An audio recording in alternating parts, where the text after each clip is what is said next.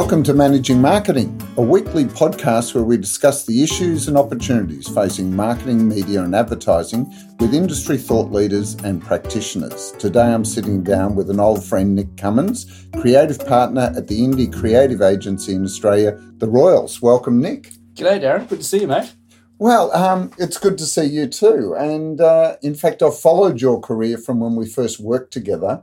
And we won't say how long ago that is because I think it ages both of us. But you've had for a creative person, you've had a really interesting career.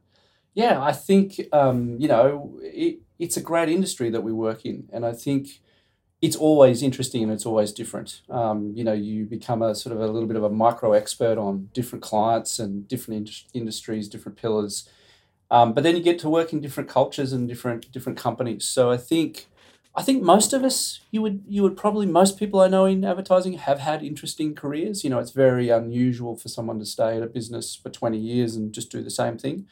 And I think that that's one of the things that I love about the industry. And having been involved in starting a couple of agencies, for me, is something that when I'm sitting in the nursing home with a lovely single malt scotch, that I'll look back on fondly as something that was quite interesting. Well, Nick, that's what I meant by interesting, because for a creative person, you have backed yourself, twice now, in being part of setting up your own agency. And the first was Sputnik. Yep. And now the Royals.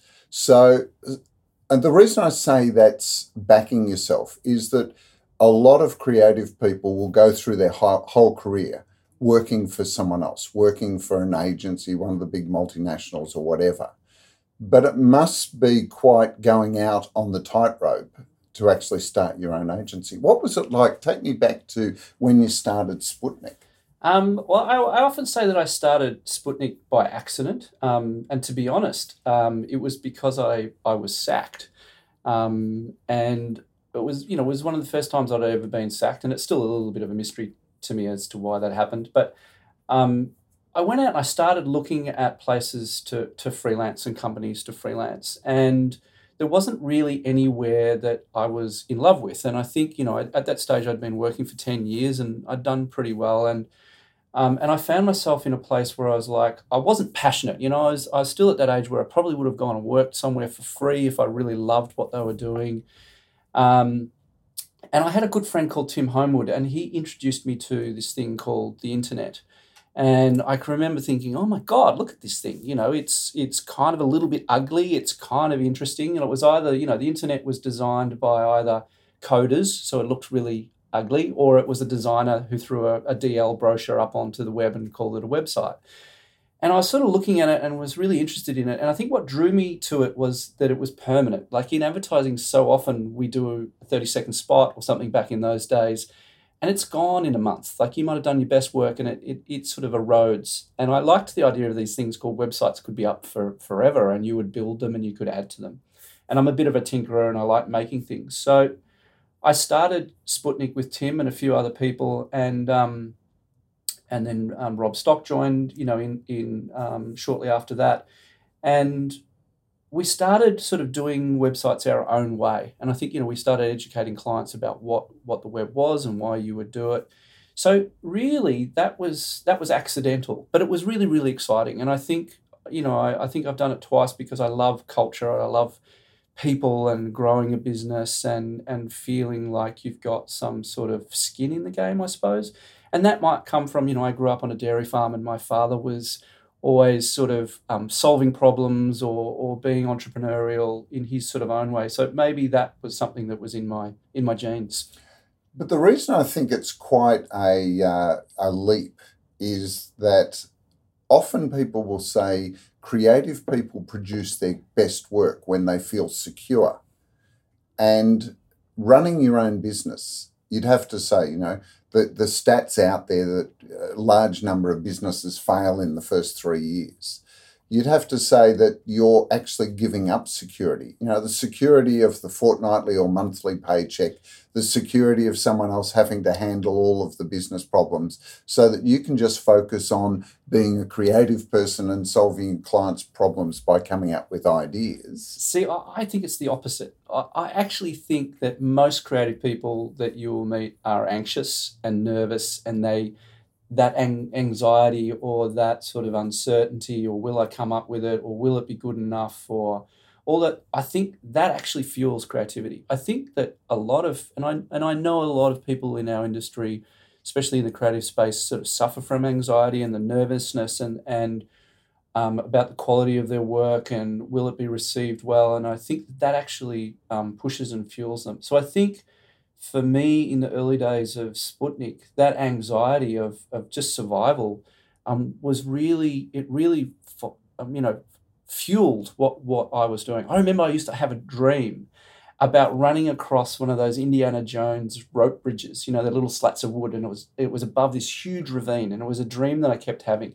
And I was halfway across, and down where I'd just come from, the bridge was on fire, so it was burning, and I just had to keep running like hell to get to the other end. And that was I suppose, my visual analogy of like what the business was like. I was always running to try and get to that milestone, whether it be another client or hiring a couple more people, and I think that sort of propelled me creatively, and it propelled me as a business owner. I then soon realised you do get to the other side, but there's a whole heap of other shit, whether it be pygmies with poison darts or whatever it is. There will be another thing, but I think that propels that nervousness. I think that whenever I'm comfortable or relaxed or don't have a deadline or feel like I'm just doing something the same way over and over, I get lazy. I slow down. I don't actually produce good work. So you're subscribing to the necessity is the mother of invention, that, that the pressures, often the challenges, the insecurities are the things that drive you to look for more creative solutions. I think so, yes. And I sort of wish it wasn't that way, because it makes life sometimes quite stressful. But definitely, yes, I think it is the thing that propels us often. Mm. It's an interesting metaphor that you use. You dream of running across the Indiana Jones swing bridge or whatever they're called, and it's on fire. Because I was talking to a marketer in New York last year, and he said, the day I got appointed to this role, very senior global marketer, he said it was like someone fired a bullet at me, and I've started running from the bullet. And as long as I outrun it for as long as possible, I'll keep my job. Yeah. So he said, that's why the only people I want to talk to are people that can make me run faster. And it was a really interesting metaphor again of this sense of desperation. Yes. This sense of constantly being under pressure. Yes. And that if you take a moment just to get a breath, you're dead.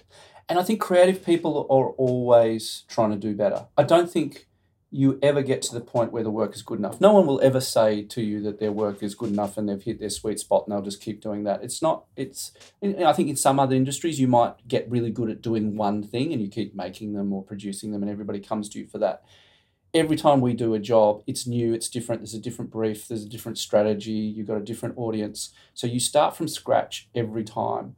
And so I think there is that uncertainty constantly. I remember I got a pay rise when I was quite young, and I remember it was $100,000. And I remember I went home and I burst into tears. And I was... Why? Because you didn't think you'd be able to prove your value, or... Totally. I'd finally got to a point where I had to deliver. Like when you're a junior in advertising and, you remember me back in those days, someone, you would have a crack and you would go hard and you'd be really creative and you'd get it wrong most of the time, and someone would sort of ruffle your hair and pat you on the back and go, good on you, you gave it a crack. It's a bit shit, but you didn't do a very good job, but, keep going. And it's a beautiful time when you're young and you're junior and I talk to juniors a lot about make the most of it, because whatever success you have when you're young, it's times 3. You do get to a point like that time when I got that pay rise where you realise I have to deliver. And I think that that's where that anxiety and I suppose that stress comes in. And then I think that actually does often fuel creativity or push you into different spaces, because you have part of what we do in our industry is, I believe, is always it has to be fresh. It always has to be new. It has to cut through. It has to be insightful. We're not in an industry of just cookie cutter, just do it the same. There is a lot of work out there like that. And I'm not saying all the work that I've done by any means is always fresh and different and exciting, but that's what you're always striving for. And this idea that you're only as good as your last campaign or your last ad or your last idea, that must also put that pressure constantly on people. It does. Yeah, it does. I think I often sort of think about the things that I've created in my career, and you'll have a few campaigns or a few things that you've done that you sort of always carry around with you in the back of your mind. And I think you can use those as a confidence builder sometimes, that you know that you did something that everybody else thought was great and applauded and it won awards and all those sorts of things. But every time you do step up to a brief, you're only as good as your last job. And that's probably more pressure that we put on ourselves than our clients. I think keeping clients happy is reasonably easy.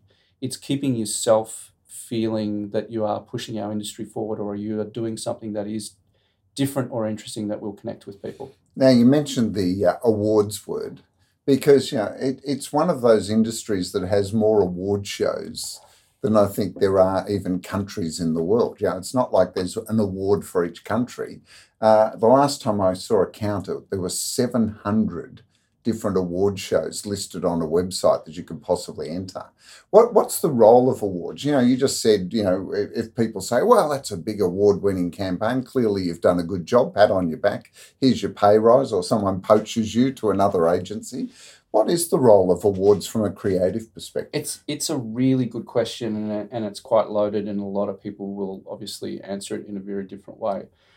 For me, I think the importance of awards are for people's ego, and I think importantly for people to move through our industry. So I think that if you're a midweight creative or a young creative and you win an award, you are likely to have people looking at you and possibly poach you. So it plays a role of getting a different job and maybe getting a pay increase and moving through the industry. I think that awards exist because we're in such a subjective space, and it's the thing that is the biggest challenge in creativity is everybody's got an opinion. Everybody has the talking stick these days, and we're in a time where everybody should have a voice at the table, and that's not great for creativity. And because of that, we feel that we need something for people to go, yes, that's good work, and that's not such great work. And the system's flawed, and I think we're starting to sort of realise that that the amount of times that I've entered awards and didn't really think I was going to win something, and yet did win, a Khan Award or something like that. And then there's times I thought it's a grand slam, and I'll enter it into everything, and you get nothing. It is so subjective, and I think it's becoming a problem for our industry, and I think it means that people are taking their eye off the ball in a sense. Yeah, because I've always wanted to understand how things work. And I think for me, the cynical point came when I realised how many awards were being run by private companies purely to make a profit for their shareholders. 100%. And not really about moving the industry forward, because they have more categories than ever before, so they encourage more entries, and it's the entry fee that where the money comes from. They then get all the judges to largely do it for free. They get their travel and accommodation, but so it becomes this beautiful business model as a way of milking the industry of its hard-earned cash. Totally. Yeah, you have to say that there's still a lot of creative people that are obsessed with awards. Oh, I'm really, really obsessed. But that I'm finding that there's a lot more senior people who are walking away from them and rolling their eyes and actually pushing up against them, because I think that they've been through that. And maybe that's from the luxury of they've had long enough careers and they've got their own personal brand is well respected, that they don't need the rewards. I think that a lot of people are obsessed with rewards. And look, I love awards. I've got an ego.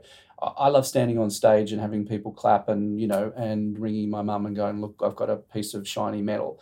But I think the people where it's mostly important for, they're probably individuals within businesses, and that's their way up and that's their way out, and that's the way to make more money. One of the things for me is like having a couple of my own businesses. That's where I got my satisfaction. The satisfaction of it being a well-respected brand, the satisfaction of a great culture, happy clients, and a few pieces of work that we look at and we know that are, award-winning quality. Back in the days of Sputnik, I didn't really enter many awards because I can either give 3 people a pay rise, or I can enter a whole heap of stuff into Khan. And I sort of chose back then to give people pay rises. And I thought that was much more important and much more. It was great for me because it made me feel good. But I do realise that perhaps some of those staff, it would have been great for them to win awards and important for them to win awards because they're not always going to be within my business and they need to move on to other places and other shops. Now, you recently wrote a terrific article in Campaign Brief, which was about creative confidence. And especially in this time of, the COVID pandemic, we're seeing a lot of agencies laying off people. There's estimates that globally 10 to 30,000 people are going to be lost from the industry. This is a time of incredible uncertainty. What's your general belief about the impact that could have on creativity? I think it can have a terrible impact on creativity, and I think that as human beings, we like certainty. We want a light at the end of the tunnel, and I think that when we feel like we've lost uncertainty and the world is crumbling around us, we often go safe in all sorts of things, whether it's be not get a bigger mortgage or not try to change jobs, and even down to our creative solutions, go safe. But then when you look at it, now is the perfect time to be creative and to be coming up with different solutions. I think that our industry has got some incredibly talented people, whether that be strategists or creatives or thinkers or hackers or tinkerers, people who have just got that skill or have honed that skill to be able to look at a problem and solve it in a different way. And because of COVID, I think that the exciting thing is we're starting to see momentum and things happen in a sense because we're going, well, we've just got to get shit done, right? And I think that if you look at problems in different ways and you look at them in a creative way, and I'm not talking just about making ads, I'm talking about solving problems. And I think that agencies can help their clients do so much more than just do a piece clever of headlines and a nice 30-second spot. So I think you've got that challenge that people are going into their shells. They're not being brave, they're not being creative, but I think it's the time that we actually probably really do need it, and we have an industry that can actually help. Look, it's an interesting thought because earlier on you said that, creative people are already insecure, often insecure. That can be masked by having incredible egos and what will often look like overconfidence, but it's really masking an inner insecurity. The other part of this is that it's also the clients that are feeling insecure at the moment. So how can agencies, if you're going to be driving change, how can agencies take their clients on that journey? Because they're going to be resisting change because they want security. Yes, and I think that that's where, as an industry, we've evolved quite well to go from not just like, here's something pretty or clever or funny, do you like it, cross your fingers, to using data in a much better way. We talk about at the Royals, we talk about undeniable creativity. The undeniable part is the data or the strategy or the insight and the research, where you really spend time to really get to know a problem, get to know an audience, you find the solution within that intelligence, and then you wrap it in creativity, which will get people to pay attention, it will build connections and help people resonate with that idea. So I think that, yes, clients will be nervous and are nervous, and I think that it's our job is to actually go, we still have to be creative, we've still got to be brave, but we've got to back it up with that data and that intelligence and that strategy and that insight. And we all know those sorts of decks. When you look at a deck and someone says, hey, we looked at your problem, and then we looked at your audience, and then we found something really interesting, or they're doing this, or they're doing that, and 72% of people say this or something like that. So we believe if we go blah, they're gonna do X. And then you can see the client go, oh my God, that's it. And then what we do is we talk about how we wrap it up in creativity, and that's subjective and it's interesting. But I think that's the way to do it. So what you're talking about there is really delivering those strategic insights, and an insight that actually can lead to a tangible action. Yes. Not just an observation, but an actual insight into customer behaviour or customer sentiment that can then create, leads to the idea. Yes, and I think that's where what we do gets really, really exciting. And we've all seen those sorts of insights or those sorts of briefs where you look at something and it resonates. Well, rarely, Nick. I mean, that's one of the issues, is that insights are such a rare commodity. And in Yes. fact, often people are passing off, a data aberration or some sort of interesting fact as an insight. Mums are busy. Yeah. Well, and that's the point, isn't it? Yeah.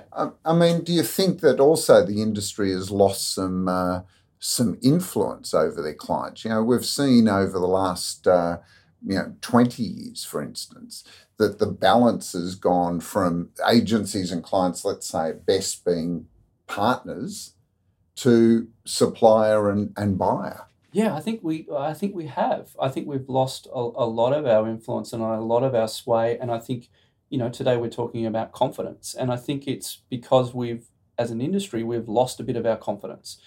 I think that we're second guessing clients. We're often watering down solutions, and human nature can sense that. And I think that as an industry, we have lost our confidence and we have lost our swagger.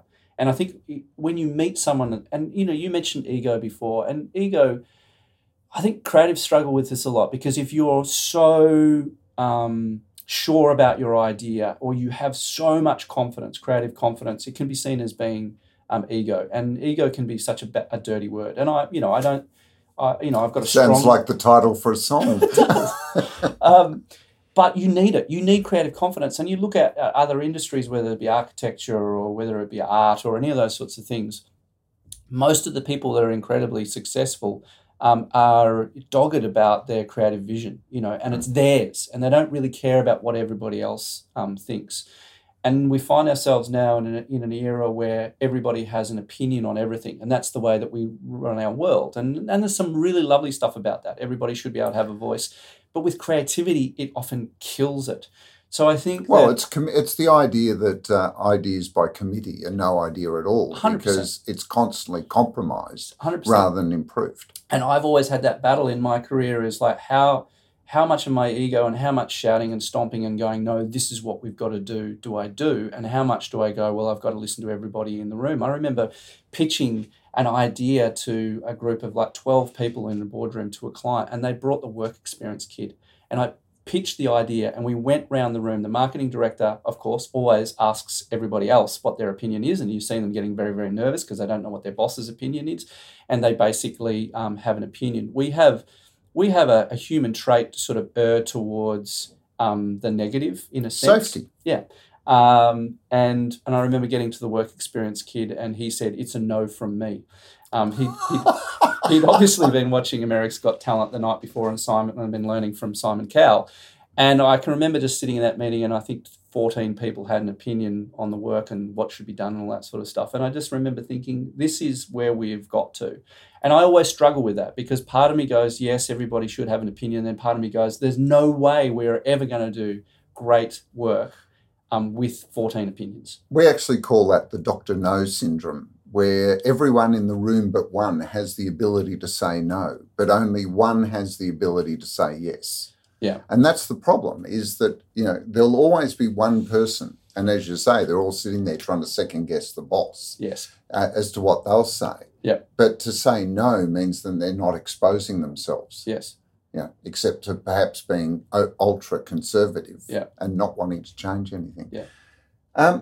The creative process itself is actually a solitary one, isn't it? I mean, we worked as a team. You've worked in teams, but it's actually a solitary process, isn't it? It is. I mean, you do really have to go into your own, I often think about it as you throw your mind into freewheel. You've just got to let it go wherever it wants to go, and there'll be certain paths, and you can go down certain paths, and you'll find yourself coming across an idea.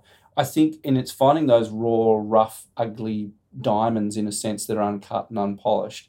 And to get to them, it is very solitary. I think what's exciting about our industry is when you've got that little aha and you go, I don't know what it is yet, but it smells like a great idea, or it smells like there's something interesting, or I don't think I've seen anything like this before. And that's when the collaboration is really exciting and really interesting, because then people can help you cut that diamond or put different facets on it, or twist it. But that must require a huge level of trust. For you to be able to have that aha moment and know that that's an individual thing. Yes. Even if you're working in a team, Yes. one person has the aha and puts it out there. Yes. They have to trust that the other person's not going to go squash and splatter it. Yes. That they're willing to say, okay, well, let's have a look at this. Let's see what we can do with it. And that all comes down to who you share it with. And that's where I think that creative partnerships with two people who are creative. And I believe that we're all born with creativity. And in coming back to creative confidence, when you look at young kids, and I always remember looking at my kids, the drawings that they did when they were 3 and 4, they were amazing. I was jealous of them. They were so beautiful. They were so pure and creative because they had creative confidence. And then they became teenagers and they lost that purity because they started worrying about what other people thought. And so I think to your question about is someone going to be squashing an idea, I think that's where you get great creative partnerships, where someone else is brave enough to be able to look at it and go, there is something there. And what about this and what about that? It's when you get other people that haven't had the experience in coming up with ideas or creating ideas that just go, oh, I don't know, or what about this? Or, one of my pet hates is my watch outs are, people go, oh, the watch out. I'm like, the idea hasn't even got there yet. And I think that, I'm a big fan of IDEO as a company, and they talk about, ways to give feedback. And I think it's really, really important to give feedback as in a build or a what if question, rather than finding the reason not to do something, because so many great ideas die because someone brings that seed of doubt. And as soon as that seed of doubt comes in, creative people can sometimes get very wobbly and walk away. And I think too often things are killed by people who don't have the experience coming in early and doubting an idea before it's ready. Because De Bono talks about Western rock philosophy or approach and Eastern water. And Western rock comes from the early Greek philosophers that basically said you put the idea on the table and metaphorically everyone brings their rock into the room and sees if they can smash it. And if it survives that, then it's a good idea. Whereas in the East, their attitude is that ideas are like water and the first person puts their drop and everyone comes and adds drops to turn it into a river. And we've seen the Grand Canyon's a good example of what can be created if you get a river going long enough. It's interesting because you mentioned before collaboration and this idea that everyone participates.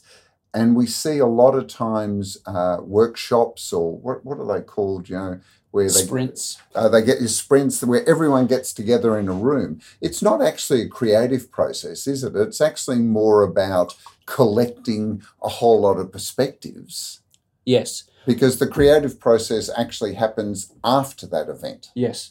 I think that you've touched on a really great point. I think, again, I'm a visual person, and I think when you get groups of different-minded people with creative skills or certain skills to solve problems sitting around a table, and they might be technology people, art directors, copywriters, strategists, designers, and you talk about the problem that you're trying to solve for the client or the sort of thing that you're trying to do. I'm a visual person. I always imagined a large lump of clay in the middle of the table. And what we start to do is we start to beat it into shape. We don't know what it's going to look like as the finished product, but we start to go, is it going to be really low and long and thin and flat? Or is it really tall and high? Or is it sort of fat and round? And that's when you also start to go, it's something like this. It's a great social campaign. It's got a lot of emotion in it. It should have a lot of craft. Or you go, actually, it's loose and it's fast and it's got a street vibe to it, and we should do 60 pieces instead of one. That's the big lump of clay. You don't know what the idea is yet or what the really beautiful part of it is yet. But if you all leave that room and then go into that personal space, when you come back, you're in a similar space because you all sort of had a similar vibe, and then you can share ideas, and obviously the best ideas will float to the top. I think I've been in situations a million times where people go, well, let's get in a room and solve it. It will never, ever, ever happen. I don't believe. But I think that you can get everybody on the same page, and that has a huge effect. And then you go away and then you come back. Because James Webb Young, who was an early sort of major influence in J. Walter Thompson, wrote a book called A Technique for Producing Ideas. Have you ever seen it? No, I haven't. It's a great little book because basically the process is understand the problem and spend lots and lots of time delving under the surface of the problem, not just what they think the problem is, but actually what are all the issues, and then allow yourself lots of time to allow your subconscious to process that, to get to the eureka, the aha moment. Yeah. And then the hard work begins, Yeah. he says. But, it needs a big deep dive. And I think, these things like the workshops are a good way of collecting a whole lot of information quite efficiently and perspectives. Yes. But then that time that it takes. Now, the reason I bring that up is working with Michael Farmer. He started looking at creative agencies back in the 90s, 95, and he said the average creative person would produce 2 campaigns a year. Now what we're finding, and that was because the average client would produce about 100 pieces of work a year. Now what we're finding is that that's like 5,000 to 10,000 pieces of work because of social media and the likes. What impact has that had, do you think, on creativity? Well, I think time is so important, and we've lost so many stages. There used to be a time for craft. We leap to solutions because of the internet and because of mock-ups, and I'm going to sound very old now, but when you and I started in this industry, you would sit down and you would come up with some ideas and you'd do some really, really rough sort of scamps. You'd draw something up, right? And then you'd go to the client and you'd show them sort of your ideas. They'd probably pick one. And then you'd go back into your little office, with a heavily stocked bar because they were the good days in advertising, and you'd have your own fridge full of booze. And you'd start thinking about craft. So, okay, we've got our idea, we've drawn it, but is it going to be a photograph? Is it going to be a claymation? Am I going to get this typographer in? How do I craft this particular idea? And that took time, and the work was really beautifully crafted and well thought through. We're moving so fast now, and we're doing so many things and we're not going out and exploring, and we're not, gesticulating those ideas or percolating those ideas like we used to. I remember, the great story about, I think it was David Abbott that went out, he was doing a car ad, and it was a famous ad, I think, that where he was lying underneath the car that was suspended by this chain. And he was like, I'm the copywriter, and it was a striking sort of image, but it came from the fact that he went out to the factory and started talking to the guys building the car. And they were like, oh, we hate this car. And he was like, well, why do you hate the car? And they were like, oh, it's got 5 times more rivets than the previous model. And he was like, why has it got more rivets? And they're like, oh, because they think it's going to make it stronger, or it is stronger, or whatever. And it was because he took the time to go out there to the factory and talk to the people on the factory floor that he found that beautiful piece of information that he then which you would never find in a creative brief, would you?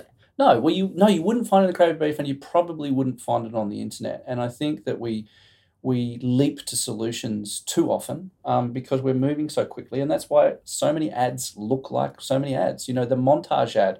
There's some beautiful montage ads out there, and some of them affect me greatly. And there's a lot of just shit montage ads that's like, well, let's just get 15 shots of happy Australians doing something and a sort of a slightly poetic voiceover, with some lovely piano underneath it, and we go, there we go. And you've just described that. Why do all COVID-19 ads look the same on YouTube? Because they all look the same. You've just described them. Beautiful, calm, peaceful shots, piano music. Yes. And so it's a formula. People revert to a formula when they're under pressure, yes, rather than think of something new. Totally, and that's to me is what the conversation about creative confidence is all about. And it's bloody hard, and you don't get it right every time. And that's why so often, so many ads look the same. Is because you mentioned time is really tight, and there is a lack of confidence, and I think. That's sad for our industry. There used to be some crazy people in our industry and some really weird and interesting and different things when people were a little bit more like artists than ad men and women. And I think we've sort of in some, not in all cases, but in a lot of cases, we're sort of losing that. The professionalism of creativity has actually made it less creative in a way. And most creatives now are 20% strategist, 30% suit. They know how to talk to a client. When I started in this industry, you had account service people because creatives were so crazy and mad and weird that you couldn't put them in front of clients. So you had this thing called, account service. And now most creatives, myself included, have become a little bit more sort of account service. And I think that Well, you've had to learn to sell your own work. Yes. Because it's difficult to find someone to sell it for you. Yes, yeah, totally. Going back to the creative confidence, when I moved from science into advertising, I did a thing called Copy School. And one of the agencies we went to was the Campaign Palace, which is no longer. Incredible agency. But there was a writer there, John Turnbull, who passed away. But he looked incredibly middle class. He was perfectly reasonable. But the man was so talented that he said whenever an account service person brought him client changes, he'd go, clearly the client is not happy with this concept. I'm going to do another one. Rather than make changes and compromise the idea, he would then completely come up with a new idea. Yeah. How's that for confidence? That's absolutely fantastic. And I think it's great advice and a great way to do things because there's always another idea. I don't mind clients not liking ideas. And, and sometimes, you get clients that articulate why the idea is not right. And it's incredibly insightful and intelligent and you learn a lot. But when you start to chip away or water down an idea, that's when it becomes, ineffective for everybody. And it is often better to go, well, let's start again. Nick, I've just noticed the time. It's great to catch up. Thank you for making time and coming and having a chat on managing marketing. It's been a pleasure. Thanks, Darren. And look, one last question before you go. Of all the campaigns and all the ideas you've seen, which is the one that you most regret it's not yours?